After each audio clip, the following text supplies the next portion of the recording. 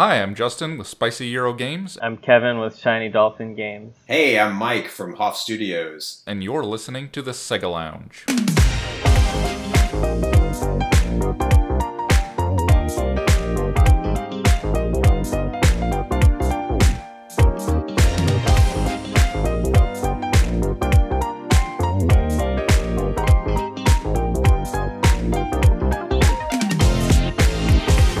Welcome to the Sega Lounge, a podcast dedicated to our love for all things Sega, be it the games, the music, or the community. I'm KC, and each episode I'll be talking to different guests and sharing their passion for Sega. Hello, my name's David, but I'm better known as KC around the interwebs. Here's a little info about me for those who are not familiar with my previous works.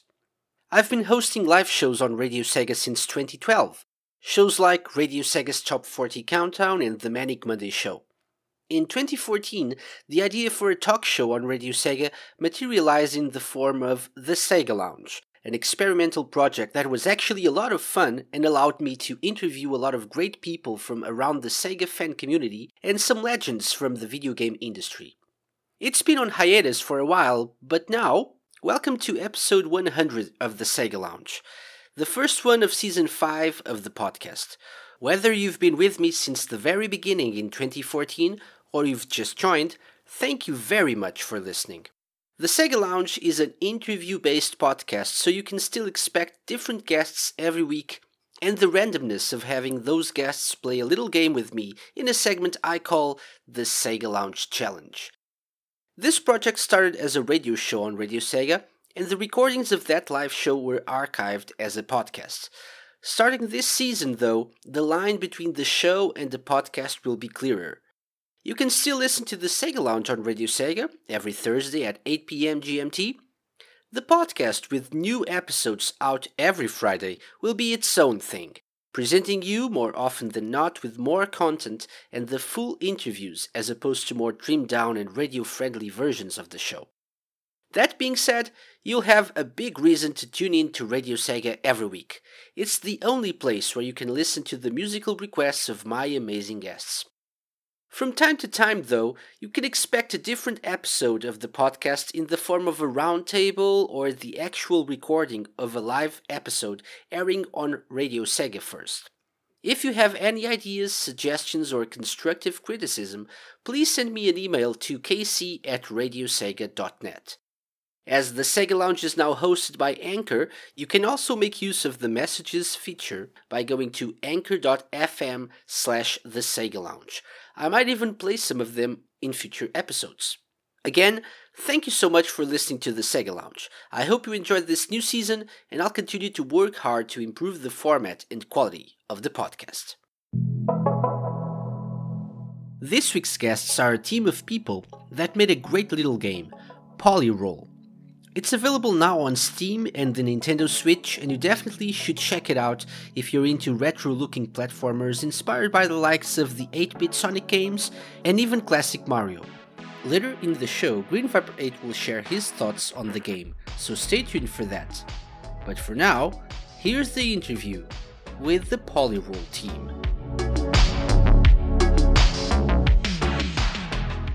Hello guys, welcome to the Sega Lounge.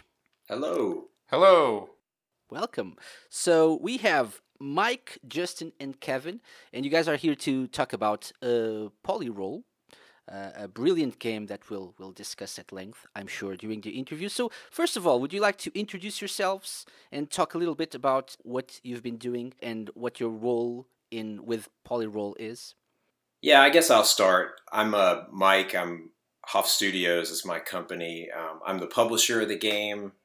So mostly what I did is pay for things, and I also helped a lot with like QA and like trying the game out and giving feedback and getting feedback from people and things like that, and I don't know, pretty much whatever needed to be done. So awesome. And I am Justin of Spicy Euro Games. I am the developer of the game. I originally built this game way back when for iOS in 2012. So a long time ago, and then I teamed up with Kevin to get it up to snuff and do basically a complete reinvention of it for the PC and Switch release. And I am Kevin. I helped out with the programming mostly, so a little bit of game design help, but mostly that was all Justin, and I'm doing the more complicated programming stuff that's not as obvious how to do it in QuickTeam Fusion, which is the engine we use. Okay, that sounds great. So thank you guys so much for coming on the Sega Lounge. I've played the Switch version of Polyroll, and I've loved it.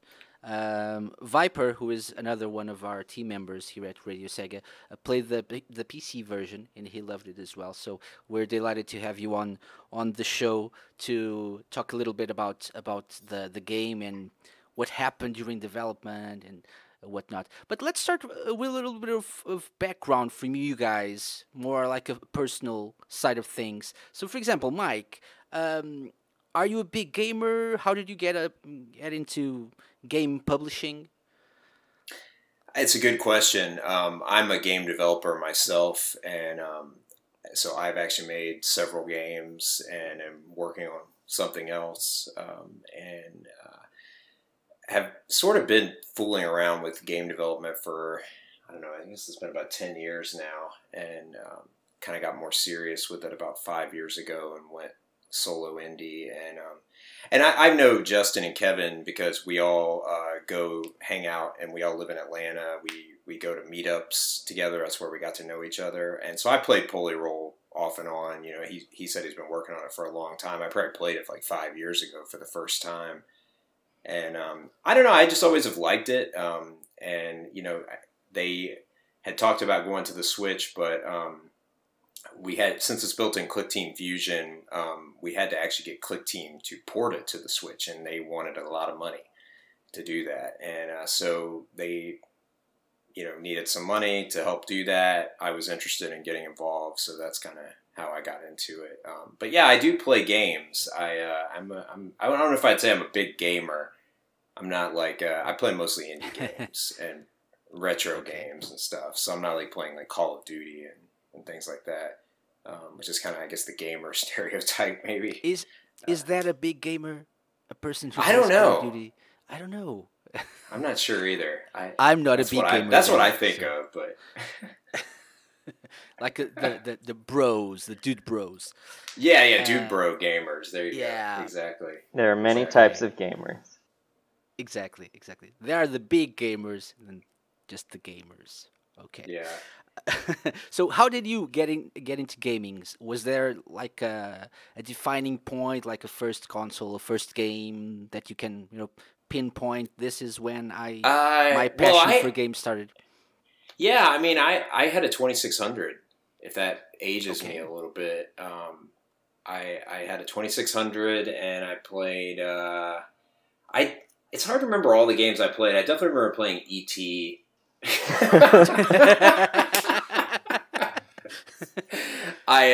So basically the best one. The best game. It was the only game I could afford because it was like 99 cents or something, you know, and you could buy like 18 copies of it before it went in the trash. No, I played probably the NES was like the real like system where I first got into gaming, and I'm not really like a arcadey type gamer. I'm more of like an RPG gamer. Like Legend of Zelda and Dragon Warrior were like the coolest games I'd ever played before, and I liked Mario, and you know, so I was into kind of the character platformer a little bit, but I was a little more intrigued by like the RPG and like the sort of fantasy of, you know, being this warrior or whatever. You know, so I played a ton of those games. I was actually trying to think about like what I never owned a Sega console, by the way. So I'm a little ashamed. I'm on a Sega podcast and never had a Sega console. Thanks for coming, Mike. Yeah, you disconnect now. Yeah. But I will say this. One of the best experiences I had, my roommate in college got a Sega CD and had Lunar 1 and 2. I don't know if you ever played those games. And I played those games. I mean, those were like the most amazing games at the time they came out. So I would say that was when I really thought, man, I'd love to make a game someday, because those were the first games that actually had me thinking about, like, how did they make this? You know, like, what was going on here? And like, and then the progression between the first and the second game was like really impressive. The second game, if you haven't played it, one of the best RPGs of all time. Story's great, everything good. But so that's my only real Sega, like, that I remember. I definitely have played other Sega games, you know, people's houses and stuff, but like that was the big Sega thing I remember. That's a great one. Yeah, excellent. Okay, what about you, Justin? What would you say were your defining moments as a gamer, if you will? Yeah, Sega Genesis. That seems kind of obvious looking at my game, but yeah, I played a little bit of games before that. I had a Atari ST computer. Actually, one of the first games I ever played that owned technically was actually a Sega game called Dynamite Ducks that I used to play on my Atari ST all the time. Yeah, but yeah, it was really like Sonic that got me into Sega. And I was basically a Sega fan from there on out. Although, to be fair, after the Genesis era, I kind of shifted into Nintendo for a while, because they just had the types of games I liked, the platformer games, adventure games, stuff like that. Whereas the Saturn was like the home of 2D fighters and RPGs, and it was expensive, and there was no Sonic game for it, so why would I care? So I basically was Genesis and Game Gear, and then I got into Nintendo. Actually, I want to say my first Nintendo console, I think, was a Virtual Boy, believe it or not. Great. I got that before I got my Super NES. And the migraine as well. Yes, yeah. You got that before the migraine as well. Yeah. How was your first console, the Virtual Boy? No, that was my first Nintendo console. Was Virtual That is Boy. crazy. Well, it was on clearance, and I remember it was actually like, I think I was gonna get a Sega Saturn or something, but again, there was no like Sonic games for it, and it was expensive, and I feel like it was one of those like birthday money situations where I like went to the toy store and they had I could have bought like a Virtual Boy and like 6 games for the price of just a Saturn, and so I just did. I don't know. The Wario game was pretty good. I can feel the rage now in our audience right now. Like that is how much as a kid I didn't like the Saturn. I bought a Virtual Boy instead. Like, that's how angry I was. There was no good Sonic game for Saturn. If Sonic Extreme had ever come out, you know. Yeah. But you could go with Sonic Jam and 3D. Yeah, that was like much later. That was it's not the same. I know. That was a couple years later, though. That was like at the tail end. They finally got a couple Sonic games, and it was still. I didn't get a Saturn until I was in high school. Till I was like 15. I bought a used one with Knights and stuff. So. Mm-hmm. Yeah. Okay. Very good. Kevin, what about you? Are you a Dude Bro gamer or any other? I'm gamer? more casual, actually. Well, when I was growing up, I played like Commander Keen and Jill of the Jungle on PC. Like, I liked PC platformers a lot. We had one of those shareware compilation discs, Game Empire, and so my dad also had an Intellivision, so we played like Astro Smash and things like that, Space Spartans. And then my first actual console was the Genesis with Sonic 2 pack-in, which actually my parents got me because I was watching the Urkel Sonic Adventures of Sonic the Hedgehog. And like, so I found the cartoon before the games, which is kind of a weird order, probably. No, that's what happened to me. I used to come home every day and watch Tom and Jerry, and one day I came home and Tom and Jerry wasn't on, and some stupid cartoon called Sonic was on, and then like immediately I'm like, this is awesome. And then I found out it was a game later because my cousin got a Genesis for Christmas or something, and I'm like, I need that. Yeah. I didn't even know there was a Sonic cartoon. There were two. Dude, oh my gosh. There's There two, were more yeah. than two, actually. Yeah. There's Well, way more now. There were As two. the There were two at years the went same on. time. That's what was weird. Yeah, There were two at yeah. the same time, and Urkel was on both of them. Urkel But was on I it? mean, that's the idea behind the cartoons as well, right? So it's to get people or get kids to get the game. Yeah, Sega's Of marketing course. Never works. heard of Sonic. Yeah. It's basically the same strategy Nintendo used with Super Mario the movie. I mean, kind of. It's kind of the same. Yeah. Yeah. That was more like of a masterpiece for the Oh, Oscars.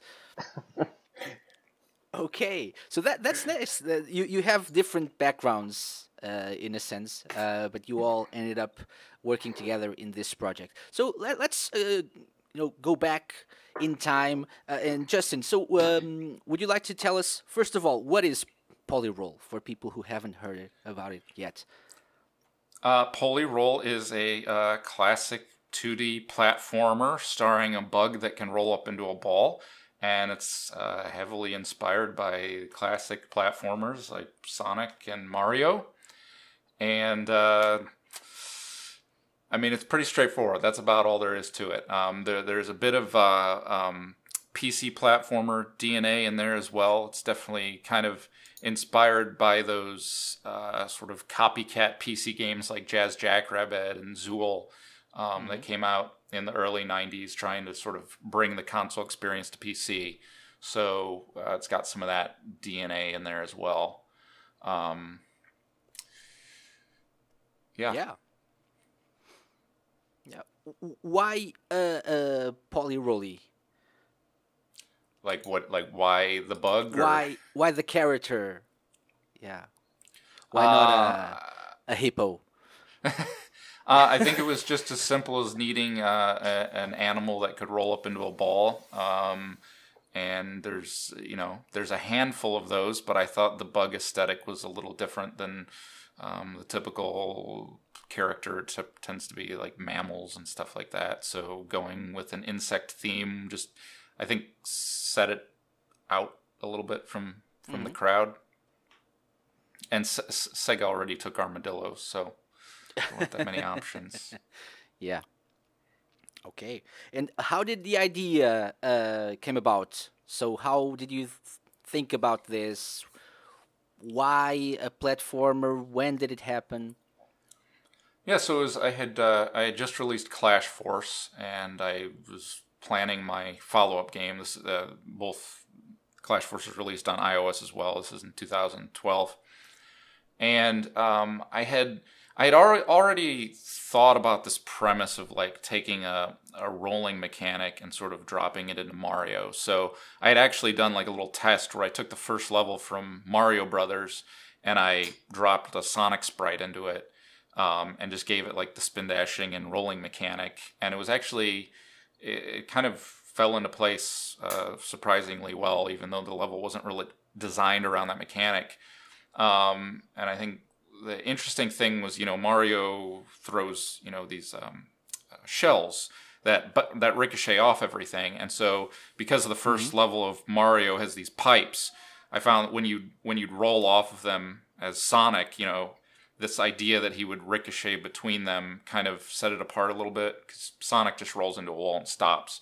So the ricocheting mechanic kind of set it apart. But the idea was always to sort of take a more straightforward platformer mechanic, more like Mario, and add that rolling mechanic in. It doesn't play super fast the way that Sonic does, but honestly, Mario was pretty quick to begin with. And so a lot of the inspiration was actually like the Game Gear Sonic games, which were a little slower paced just due to the hardware. Yeah. And I always felt like those games kind of only sort of worked because you had this like smaller resolution, and when they tried to make you go fast, you really couldn't see what was ahead of you. I mean, I remember the Sonic 2 Game Gear game was just non-stop blind jumps. You like had no idea where you were going.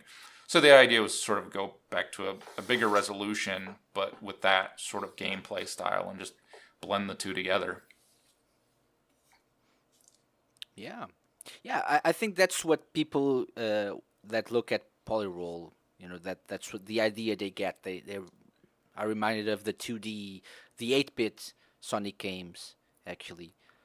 Yeah, I was happy once That's I the put it feeling, out right? there that, people were just getting it. I mean, even like, which I thought the sort of DOS PC aspect kind of fell away from it a little bit, but like people still definitely pick up on that. So everything that I kind of intended, people are getting out of it. I love that So some of our Steam reviews mentioned like the DOS platformer influences. Like somebody said we had Euro style level design, which made me really happy. yeah. It was cool. Things are coming through, yeah. I think it kind of depends on people's experiences in the past, right? So people who played console games probably don't remember the DOS games, so that's Hmm. probably why different people are reminded of different things Yeah, when they look we just at the crammed game. it all in there and they get out of it what they want. They just find it. Awesome. But you were mentioning Clash Force, right? So Clash Force was your first game, but it had nothing to do with Polyroll. It was like a run and gun Contra-like game, right? Yeah, it was sort of a Contra Mega Man left to Hmm. right, some very simple shooter. So it like a change of genres there between the two games. Yeah, I mean, I think, I think I like those two genres almost equally. I guess I lean towards platformers, but platformers are a lot more complicated to develop just because of all the interactions the character has to have with the enemies, whereas a shooter, you're just blowing things away, and that was really the reason why I did Clash Force first. It was my first iOS game, and I wanted to tackle something fairly simple that I could develop quickly and get it out there and test the waters and figure out how to proceed. So that was the reasoning behind that. Yeah. Okay, so you released the game first, so Polyroll, on iOS in 2012, was it? Yes. Yeah. Um, it took a while to port to other systems. So you ended up in 2018, if I'm not mistaken, showing the game at Sage Expo. Why Sage Expo? Because of the Sonic influences? Were you familiar with Sage at all? Yeah, I knew about it. I've played various Sonic fan games over the years, and I actually submitted the Clash Force 2 demo to Sage the year before that, and we got a good reaction from it because there's a lot more, people are submitting Mario games and original games to it, and it's become somewhat of an indie game expo. I mean, obviously, there's people that just want Sonic games, but yeah, I felt like it was the right audience to get the game out there and make people aware of it, and it's free to do, and people reacted really positive. I mean, people reacted positively to Clash Force and Polyroll. So it just seems like it's it's the target audience. The audience for those games is the audience I'm in, I guess. Yeah, excellent. And yeah, and the reception was great, so that kind of makes sense that people are excited about a Sonic inspired game. So I think that's the correct audience. You're right.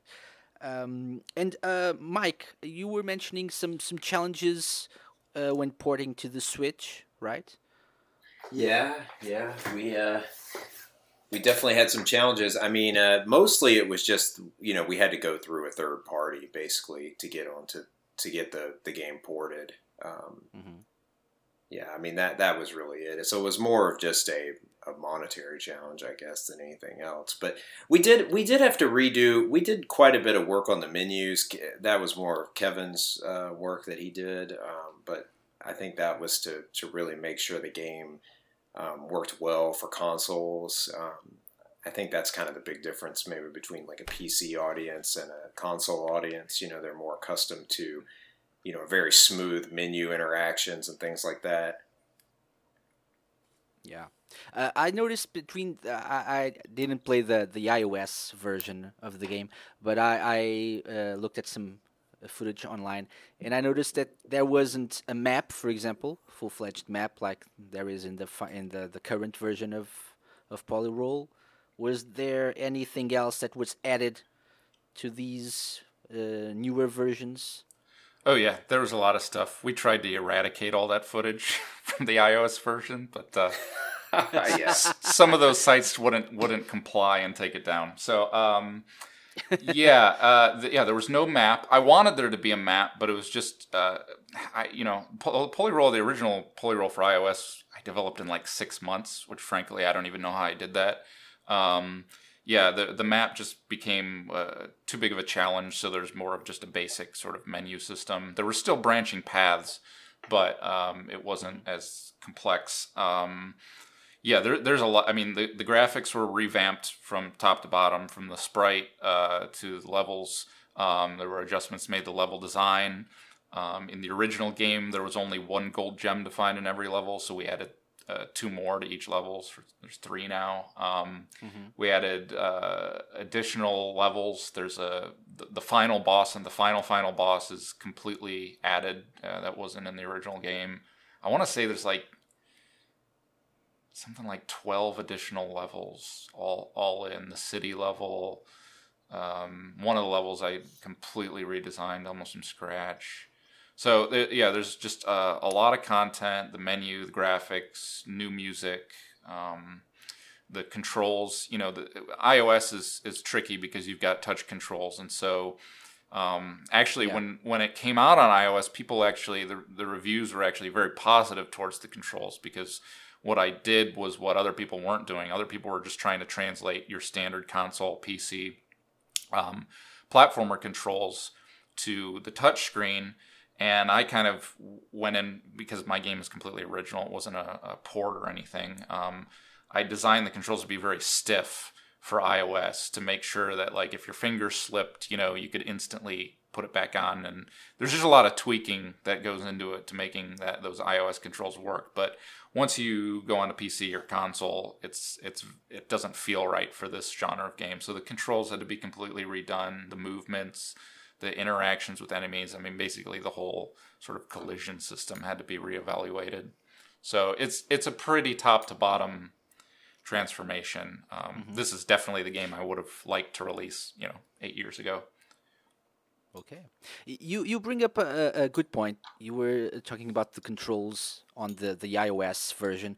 Did you have to do something in regards to the position of things on the screen, so that people wouldn't cover something important with their fingers when trying to touch the controls, or does that go into the planning part of things? I think one of the things that made the game have like that Amiga look was actually that it runs at like a higher resolution than most retro style games run at like a lower resolution, like 320 by 224 or something, whereas on iOS I used I don't remember what the exact iOS resolution was, but I basically just made the resolution a little bigger, so you could see ahead of yourself a little bit more on that tiny screen with your fingers over it. And of course the controls were pushed all the way to the bottom of the screen.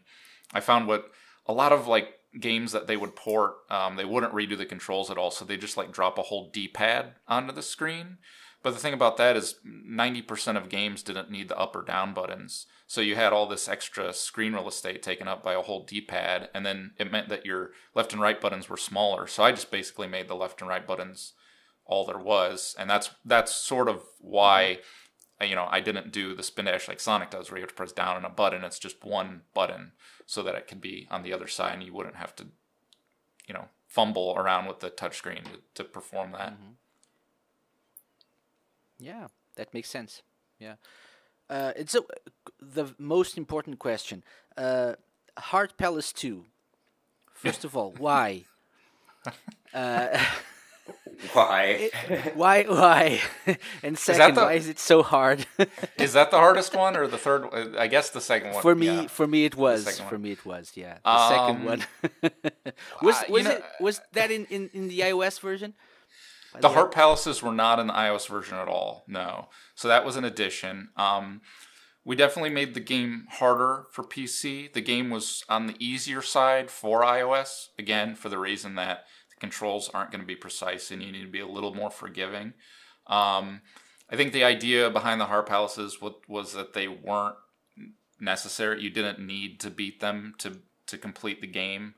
So it was sort of an optional thing, and we just wanted to have a few sections in the game that were brutally challenging for those who wanted to be brutally challenged. Yes. It worked apparently. Yeah, I actually I had an interesting experience with Polyroll. I played I think throughout an entire weekend. I was not at home. I took my Switch with me. I had to go on a family trip, and I remember whatever small periods of time, short periods of time that I had throughout the weekend. I took to pick up my Switch and play a little bit more of the game. And then I remember I was at some place, I'm not sure where, but I tried Heart Palace 2, and my wife was like, "Is everything okay?" Yes, why? And no, it's cool. Is everything okay? Why? And I was like red of rage and really almost throwing my Switch at the ground. Well, I Yeah. hope our game does not result in broken switches anywhere. Yeah, but it's actually quite satisfying when you finally get to it. I'm not a great gamer, I have to say. Probably your mileage will vary for sure. So yeah, most people probably think Heart Palace 2 is very easy. But yeah.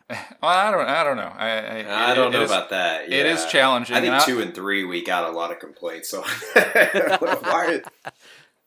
Yeah, I mean, obviously, I'm biased. I made the game, so I'm pretty good at it. But I don't consider myself that good of a gamer either. I mean, frankly, I think the Sonic games were on the easier side, and those were my favorite games.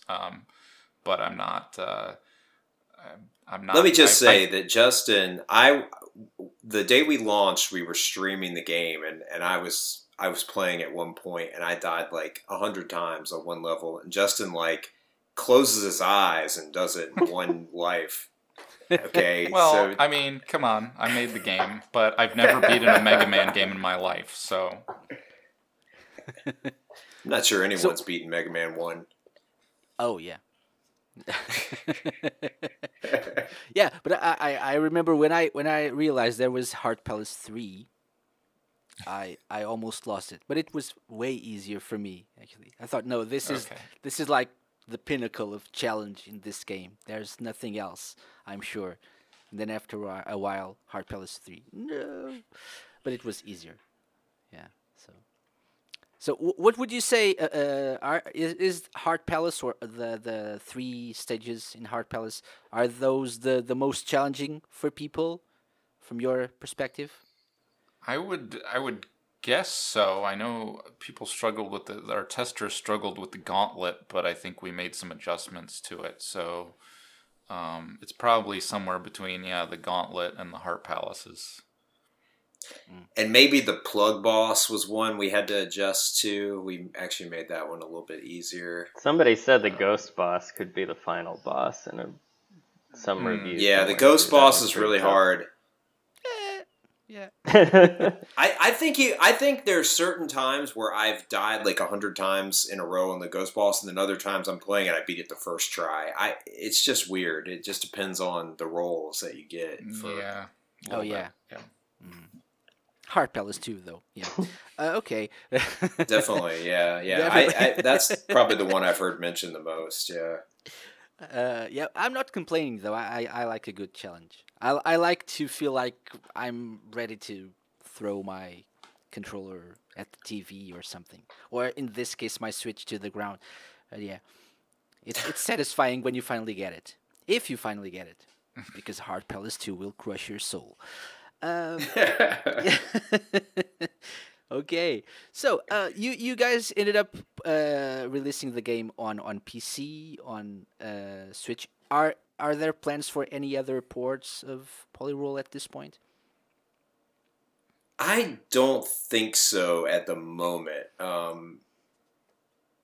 It doesn't seem like it would be worth it for us. Just based on what we know of the PlayStation and Xbox and how it did on the other consoles. So we'll have to see. I mean, anything's possible. I guess we're still going to be doing some discounts on Switch and Steam, and we'll see if it takes off a little more there. But it's a really tough environment to launch a game, in 2019, 2020. So, very very. I think a few years ago it was hard being an indie developer because you had to. There weren't many indie games that thrived on these consoles or even on Steam. Steam was, I think, always an easier platform for indie games. But nowadays, I think the challenge is there are too many indie games available for people, right? Do you share the same point of view, or I think we're kind of at a point where you're going to see some reduction in the number of people that are trying to make professional level games. Probably not in like the sort of I mean, I'm not using this word to describe the games. It's just what I hear people say. But the shovelware type stuff, that's like the amateur type games that people are making.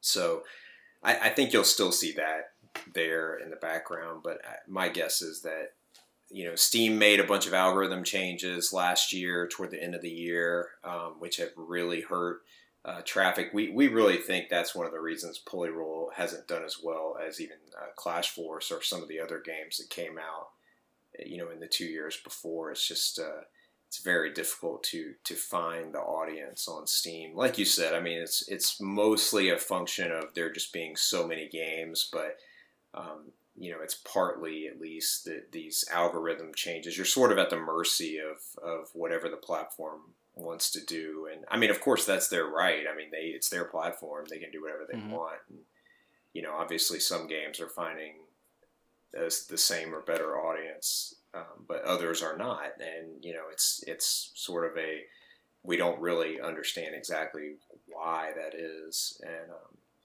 and so forth. But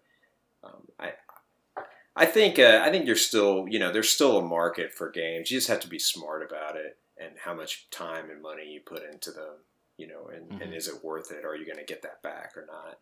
I mean, we don't, I think, the three of us don't necessarily do it because, we're trying to make big bucks or whatever. We love making games. It's something we like to do. And so that's why we're in it. I guess I'm speaking for you guys, but I have a feeling you'd probably say something similar. Yeah. And they're like, no, we're definitely for the big bucks. Yeah. I mean, if we made big bucks, that'd be amazing. But, I'd settle for just like medium bucks. Yeah, I'm not a big PC gamer. And by big, I mean, I'm really not a PC gamer at all. But just looking at the Switch eShop, it's kind of hard to find games that are not released this week. And then even then, if you want to find a game that was released like today, you have to scroll through a list of like 30 or 40 games. Most of them, like you said, shovelware. So it's very hard for a game to stand out. And I believe that would be a very big challenge for people releasing a game. So I feel it's timing is so big with releasing a game too, and I think we had a really rough launch week because let me tell you the other games that were launching the same time we were. Okay, first of all, you had Aladdin Lion King re-release. Okay, so right there, that's getting a lot of people's money. You had Super Monkey Ball. Okay, I think there was a Harvest Moon game that came out the same day as us, and then 2 days later, you had Luigi's Mansion 3. Yeah. Okay, so I mean, right there, it's really tough. People only have so much money to spend on games, and so you can't really expect them. You've got these 4 games that people really want, and of course, that's where they're going to go. And Polyroll did okay. I'm not going to complain about Polyroll, but I think it is very difficult to stand out and to really do well right now. And like you said, I mean, once you're off the new releases, it's really hard to find you. And even if you go to the great deals page on your Switch eShop, I mean, how many pages are you scrolling down to find? Oh yeah. Mm-hmm. I haven't actually checked to see where we are on the list, but I'm sure that we're not very high. So most people probably don't even know. So, people listening to us right now, just go get it. Just go buy it. Go get it. It may never be on sale give again. everyone like 30 seconds to buy the game and come back to listen to the podcast, because there's no pause button on their phones or anything. So we'll have to just wait for 30 seconds for people to pick up their Switches and buy. Yeah. Also, while we wait for people to download the game, it's kind of hard to use the eShop because it's kind of slow. So that's also something that if you're scrolling through multiple pages of games and deals and whatnot, at some point you'll get fed up with it because it's very slow. So at least for me, I think. There's so many good games on the Switch right now that you don't have to go very far to find a game you'd like, probably. I mean, that's the other thing. It's an embarrassment of riches on the Switch. I have a massive backlog myself already, and Yeah, but I mean, Heart Palace 2, so. Heart Palace 2. Everyone needs to experience that. You could get 10 hours right there. Exactly. I don't know if that's a marketing point. I think it should be. Oh, God. It's like a classic platform. No, just like Heart Palace 2. That should be the slogan, the tagline. Polyroll, Heart Palace 2. Yeah. So thank you. I will send you my account number after the interview ends. Because of this idea. This is a $1 million idea. Anyway, let's take a quick break, and then when we come back, I have a surprise for you guys. So get hyped. Yeah, there's a surprise. Hooray! Yay!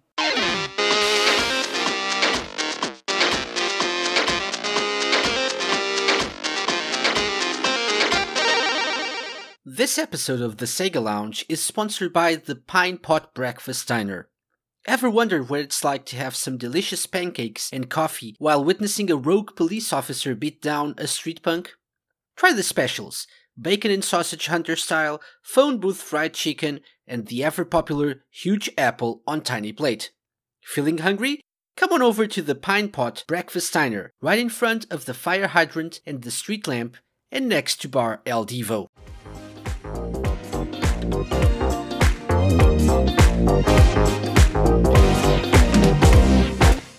And we're back. That was very, very quick.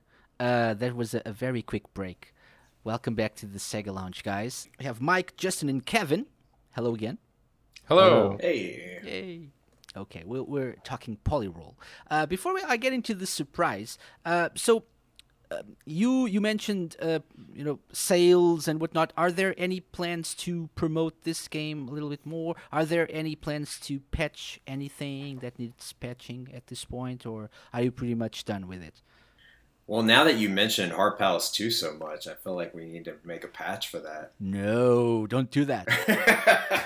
That's the selling point. Don't ruin that. I don't. There's maybe a few little things. It's kind of it's a process of getting patches out and everything. So you want to kind of push it out all at once. I don't know if there's anything like major on the docket right now that needs to be fixed. So no. We'll probably wait till Polyroll 2 is ready. No That's pressure. not an announcement. Don't give them any ideas. This could be 10 years from now, another 10 years. It's going to be a masterpiece, though.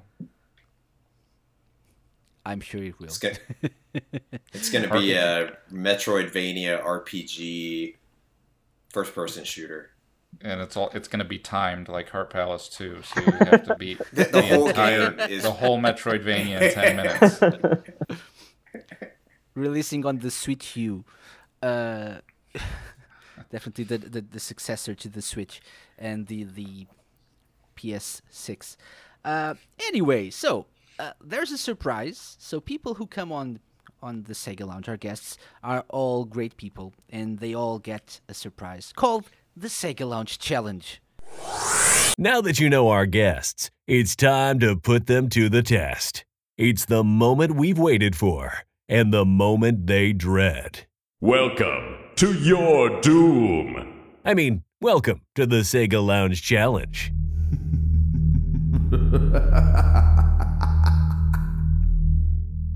In your case, I thought to myself, so people are comparing Polyroll to the 8-bit Sonic games. So why not do a little? And he's like, yeah. So why not do a little quiz? All right, Mike, you have to answer all the questions. Oh my god. This is Kevin's game, I'm sure. Yeah. I haven't played much He's of been the a little bit Game quiet, Gear ones. so he's just studying. Yeah. So I have. It's easy. We have 5 questions. Some of them I consider easy, and 2 of them are hard.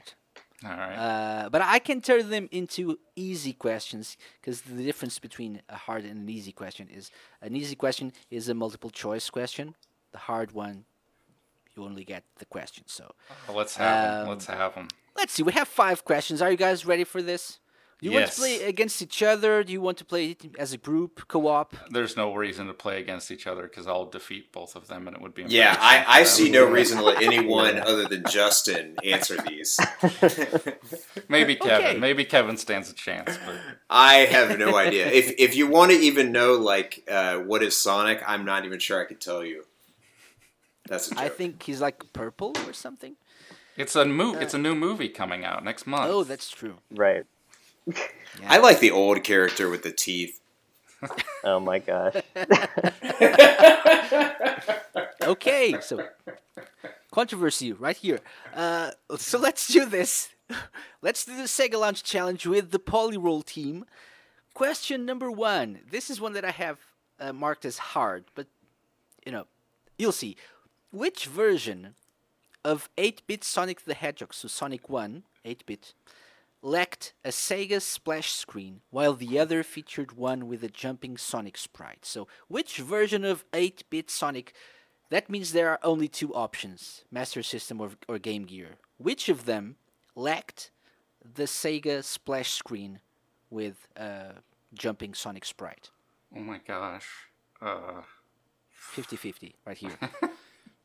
Do you have one one? you can go pull out? And Nah, I actually don't have Sonic 1 for Master System. I do have it for Game Gear. I have not played it in probably 20 years. I mean, No technically the Game Gear was a more powerful system in terms of the color palette, at least. Ran at a lower resolution. So basically, you're saying that I could answer this question as well as you could. Well, maybe. But at the same time, yeah, I don't know. I feel like, I don't know. Which one lacked it? Yeah, so I don't know. think about it. He's just stalling for time. I was going to say the Game Gear one. I'm going to say yeah. One of them maybe didn't even need a splash screen. Saying Sega. Oh, yeah, Maybe. You're right. The Master System had the default Sega screen, didn't it? Didn't it have something like that? I don't know.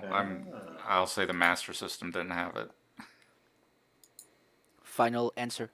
Sure. Are you really, really sure? No. that seems like a good guess to me. I'm going with that. That is correct. The Master System was the correct Yes. answer. Yeah, so, yeah, the Master System already had a built-in splash screen, Sega screen, when you booted Right. up the console. So, yeah. The Game Gear version, though, had a Sega splash screen with jumping Sonic. Yeah, I vaguely over it, so- remember that. Yeah, that's it. Okay, well done. So, question number 2. Ready? This is one of the Yes. easy ones. Oh, I think. thank God. Okay, let's see. Sega released Sonic Chaos for the Game Gear and Master System in 1993. In Japan, however, the game had a different name. Was it A, It was Sonic Sonic Dash? Sonic and Tails. Was it B, Sonic and Tails? Or was it C, Sonic Labyrinth? So, are you sure? I'm Really? going with Sonic and Tails. Sonic Dash, though. That's a good name, though. Yeah. What did you say? Sonic and Tails? Sonic Sonic and and Tails. Tails? Really? That's like kind of bland, no? Sonic Chaos in the West, Sonic and Tails in Japan. Yep. Okay, that's it. That is the correct answer. Well done. 2 for 2. You're a winner, Awesome. Justin. Yay! Amazing, amazing. Okay. Question number 3, also an easy question, maybe. At the end of both acts of a zone in Sonic 1 8-bit version, the player has to spin a bonus panel to clear the act. The panel can land on different things. What happens if it lands on an exclamation point? So option A. Do you need options or? I think I need options. It's been a long time. Okay, option A. So you get an exclamation point. A. The player gains access to the special stage.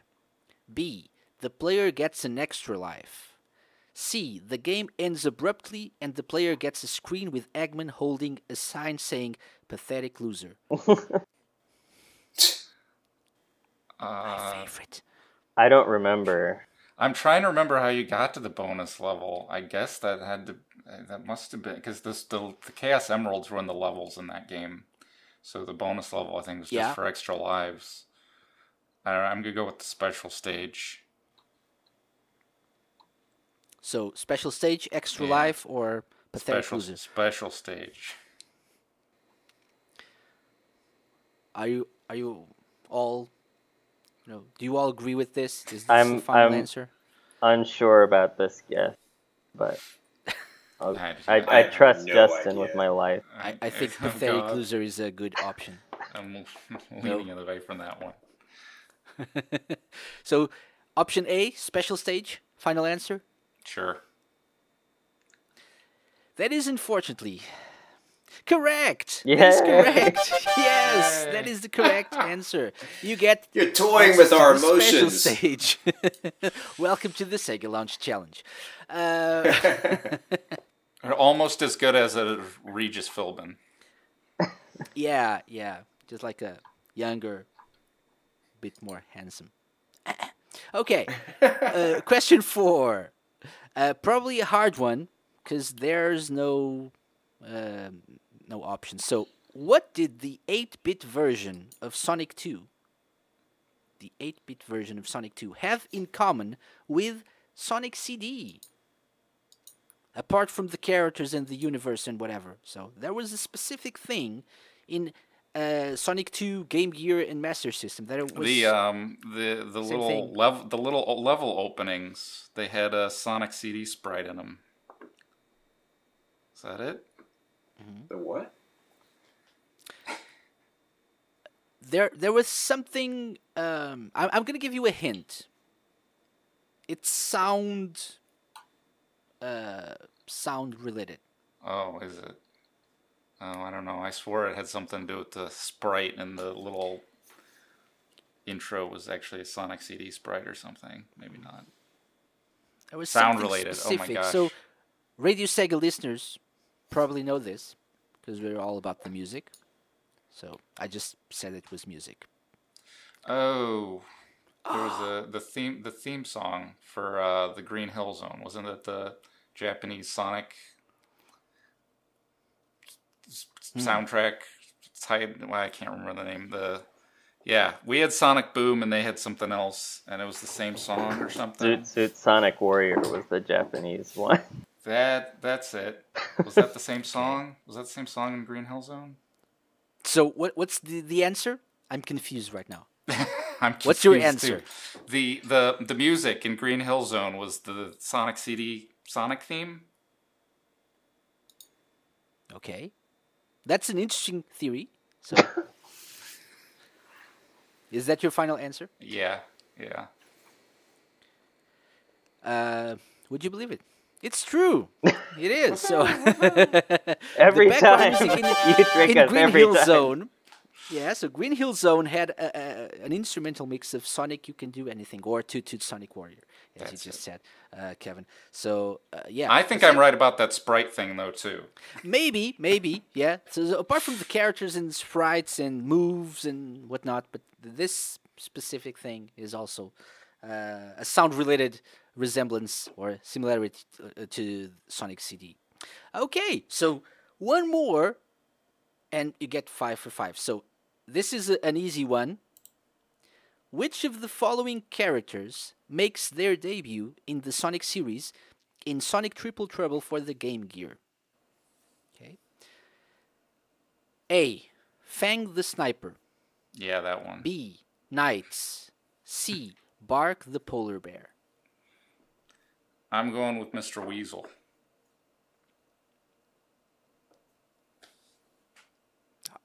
I'm waiting for Mike and Kevin to I Oh, they have no I have idea. no idea.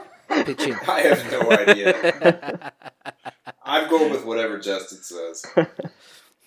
So A, B, or C? A. Fang, Knights, Bark. A. And you already know that he's right because he's mentioned the other name, Neck the Weasel. So of course it's Fang the Sniper, aka Neck the Weasel. That's the correct answer. And so 5 for 5, amazing. What a great game you had here. Good job, Justin.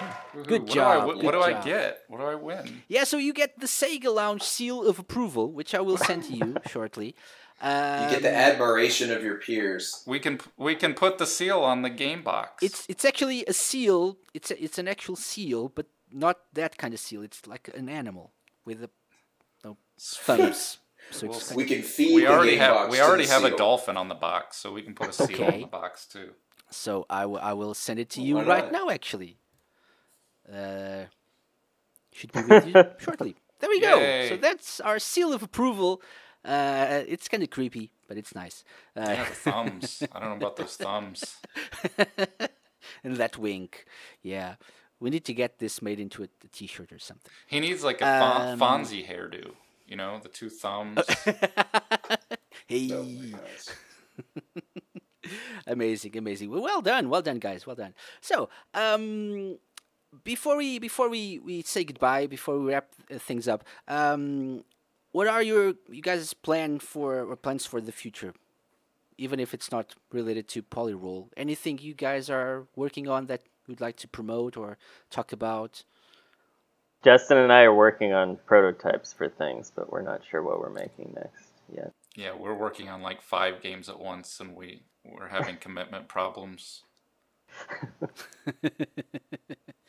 Is Clash Force 2 coming? Still? Probably at some day. Okay. Yeah, He we'll go with prefers to make probably. one for now. level of a new game than finishing a game. It's more fun. It's more creatively rewarding.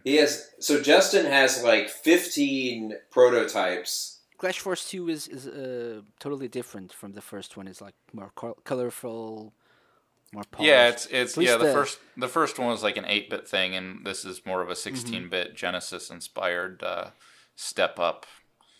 So it's definitely a more complex project to work on. Okay. So you don't have any announcements about Clash Force? Oh, right. The original Clash Force is coming to Switch. I don't know when. Hopefully in the next couple months. So be on the lookout for that. Okay. Yeah. Okay. And I've got another game I'm working on that will be on Switch, PlayStation, and Xbox, but I don't know exactly when. It's a turn-based tactical game, RPG. So. Okay. And I'm working on a real-time, top-down sort of mix between action and strategy shooter. Zap Blastin'. Okay. So, actually, everyone had something to share. You were just shy. Yeah, we're non-committal. Okay. I just wanted him to mention that Clash Force was coming to Switch first. Well, I forgot. So many games, so little time, so he forgot. Yeah, so Clash Force, be on the lookout for that. If you like Contra, 8-bit style Contra, that's a good game for you guys.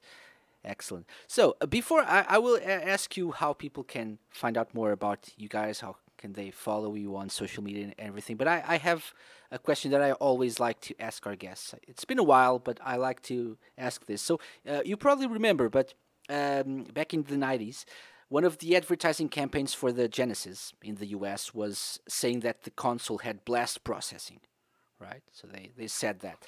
That was the major difference, the major edge between the Genesis and the Super Nintendo. What is one thing in the world that you guys think would benefit from having blast processing? And why? Oh man, it'd be easy to terminate the family-friendly nature of this podcast with an answer to that. Oh my god. Oh man, Mike, your response? Blast processing. I'm struggling. My bank account, the sales numbers for Polyroll needs blast processing. Yeah, we would definitely like that. That's a good one. Yeah.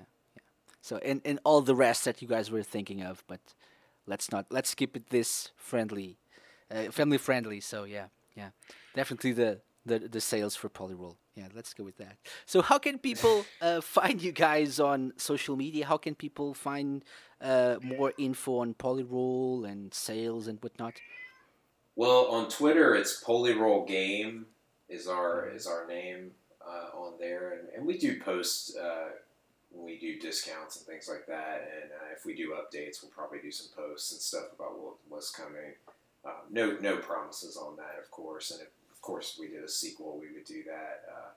But if you want to get like links to the game and stuff, go to Hoff Studios. It's hofstudios.com, and you'll see it's right there on the homepage, and you can get a link to buy it on the Switch or PC, whatever your preferred platform is. And I think we might have links to the social stuff there as well. And I think if you want to get updates on Justin's stuff, he can tell you. He used to do a lot of posting. I haven't seen anything lately, though. What's going on? Yeah, I hate Twitter. I really, really don't like using Twitter. Except when I'm working on things and I have new screenshots to post. Then I do Screenshot Saturday. Yeah, I have a Twitter. I think it's just Spicy Euro Games. And there's a Facebook for Spicy Euro Games, and if you do a Google image search for Spicy Euro, you find lots of pictures of delicious gyros and not anything to do with me. Yeah. It's not exactly named for a Google placement. Yeah. Yeah, so I'm on Twitter. I think my Twitter is just Spicy Euro Games. Not sure because I hate it and I don't use it. That sounds right. So the easiest way to find all of those is to look at the podcast description. I'll be sure to add those there. So if you guys want to learn more about Polyroll and whatever projects Mike, Justin, and Kevin are working on, you can find them there. And so guys, thank you very much for coming on the Sega Lounge. It's been a blast. Do you have any message for people listening to the show right now, and mostly for people who haven't played Polyroll and are thinking, should I get it? Well, if you liked Sonic or Super Mario World, Super Mario 3, I think you'd dig it. I mean, it's a pretty fun game to play on the Switch. Buy it. I think if you even if you liked one and didn't like the other, you still might like Polyroll, because a lot of people who don't like Sonic say they like Polyroll, and I think even people who do like Sonic like Polyroll. So you should give it a shot.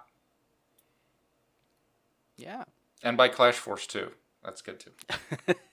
And it's real cheap. Or Clash Force 1. Or 1 maybe. Yeah, Clash Force the 1. One that's coming out soon. Clash Force also. Pre-order Clash Force 2, maybe. Pre-order, right? Yeah. And of course, Heart Palace 2. So it's got that. You should have led with that. There is Heart Palace 2 to consider. Yeah. If you're looking for a reason to get a new Switch because you threw your old Switch across the room and broke it, then you should get Polyroll.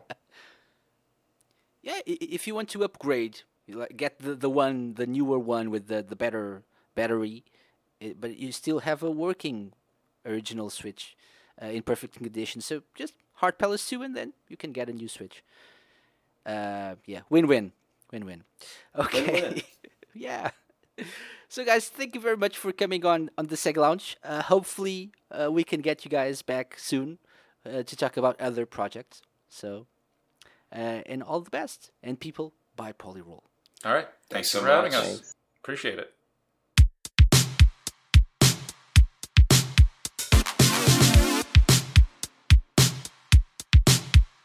Polyroll was a game that initially fell under my radar, Those of you around at the time may remember our Sage 2018 coverage on YouTube, where I was in charge of checking out the greatest 2D games to be offered in the Expo, and Polyroll coverage was nowhere to be seen on the channel for a reason. It's rather silly now, but my memories of the game were being turned away by the art style, which is such a frivolity to get up in arms about, but 8-bit indie games have been done to death. How can this be any different from any other simple platformer I've played? So I didn't touch it, and I probably wouldn't have done if it wasn't for the developers getting in touch with us. Why bring all this up? I'm making up for lost time. Polyroll is a game that gets so much right for me. I wish I'd paid more attention to it throughout its development cycle and hadn't been judgmental over something so minor. After all that said and done, I'm Green Viper 8, and on behalf of Radio Sega, this is my review of Polyroll. Since it ties most games together, why don't we start with the story? Kaiser Kiwi has kidnapped your friends and it's up to you to stop him and rescue your buddies.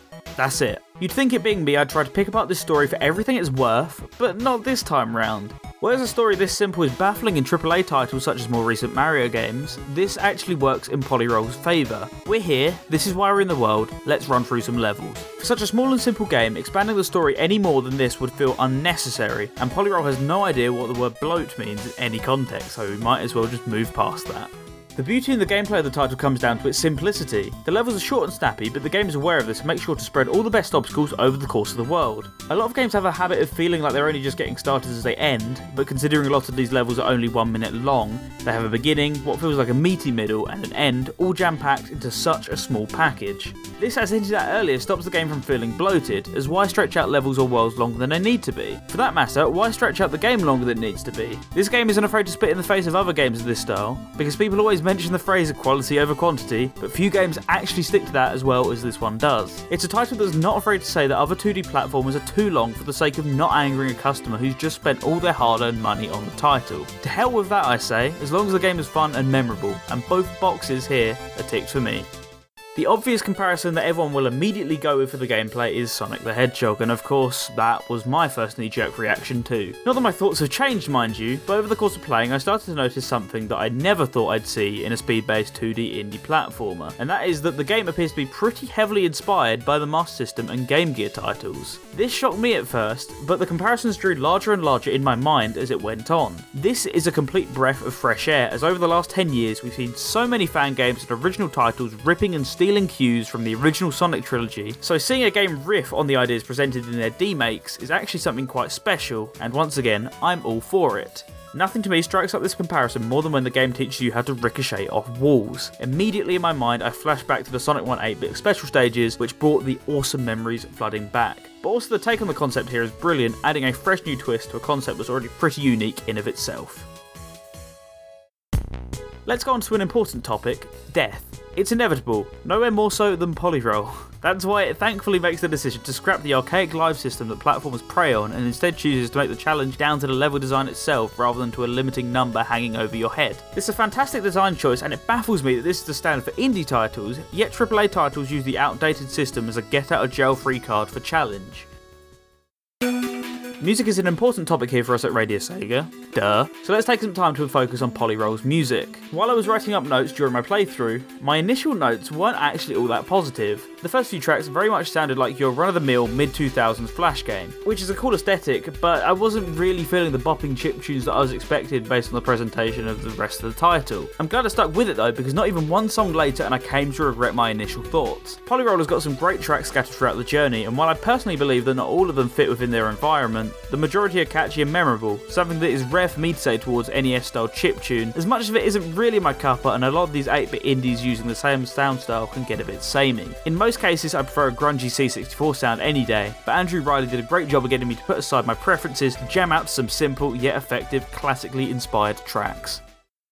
Polyroll is a game that caught me off guard in a multitude of ways. On one hand, anyone can see the Sonic inspiration a mile off, but the title has so many twists and tricks up its sleeve that unlike many titles inspired by the franchise, it truly stands on its own 2 feet as a short but sweet title, and to the point, a budget indie game.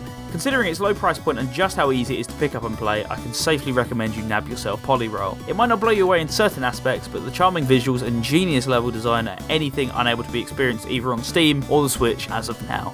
Thanks once again to Shiny Dolphins and Spicy Gyro Games for providing us with 2 copies of the game. You guys rock!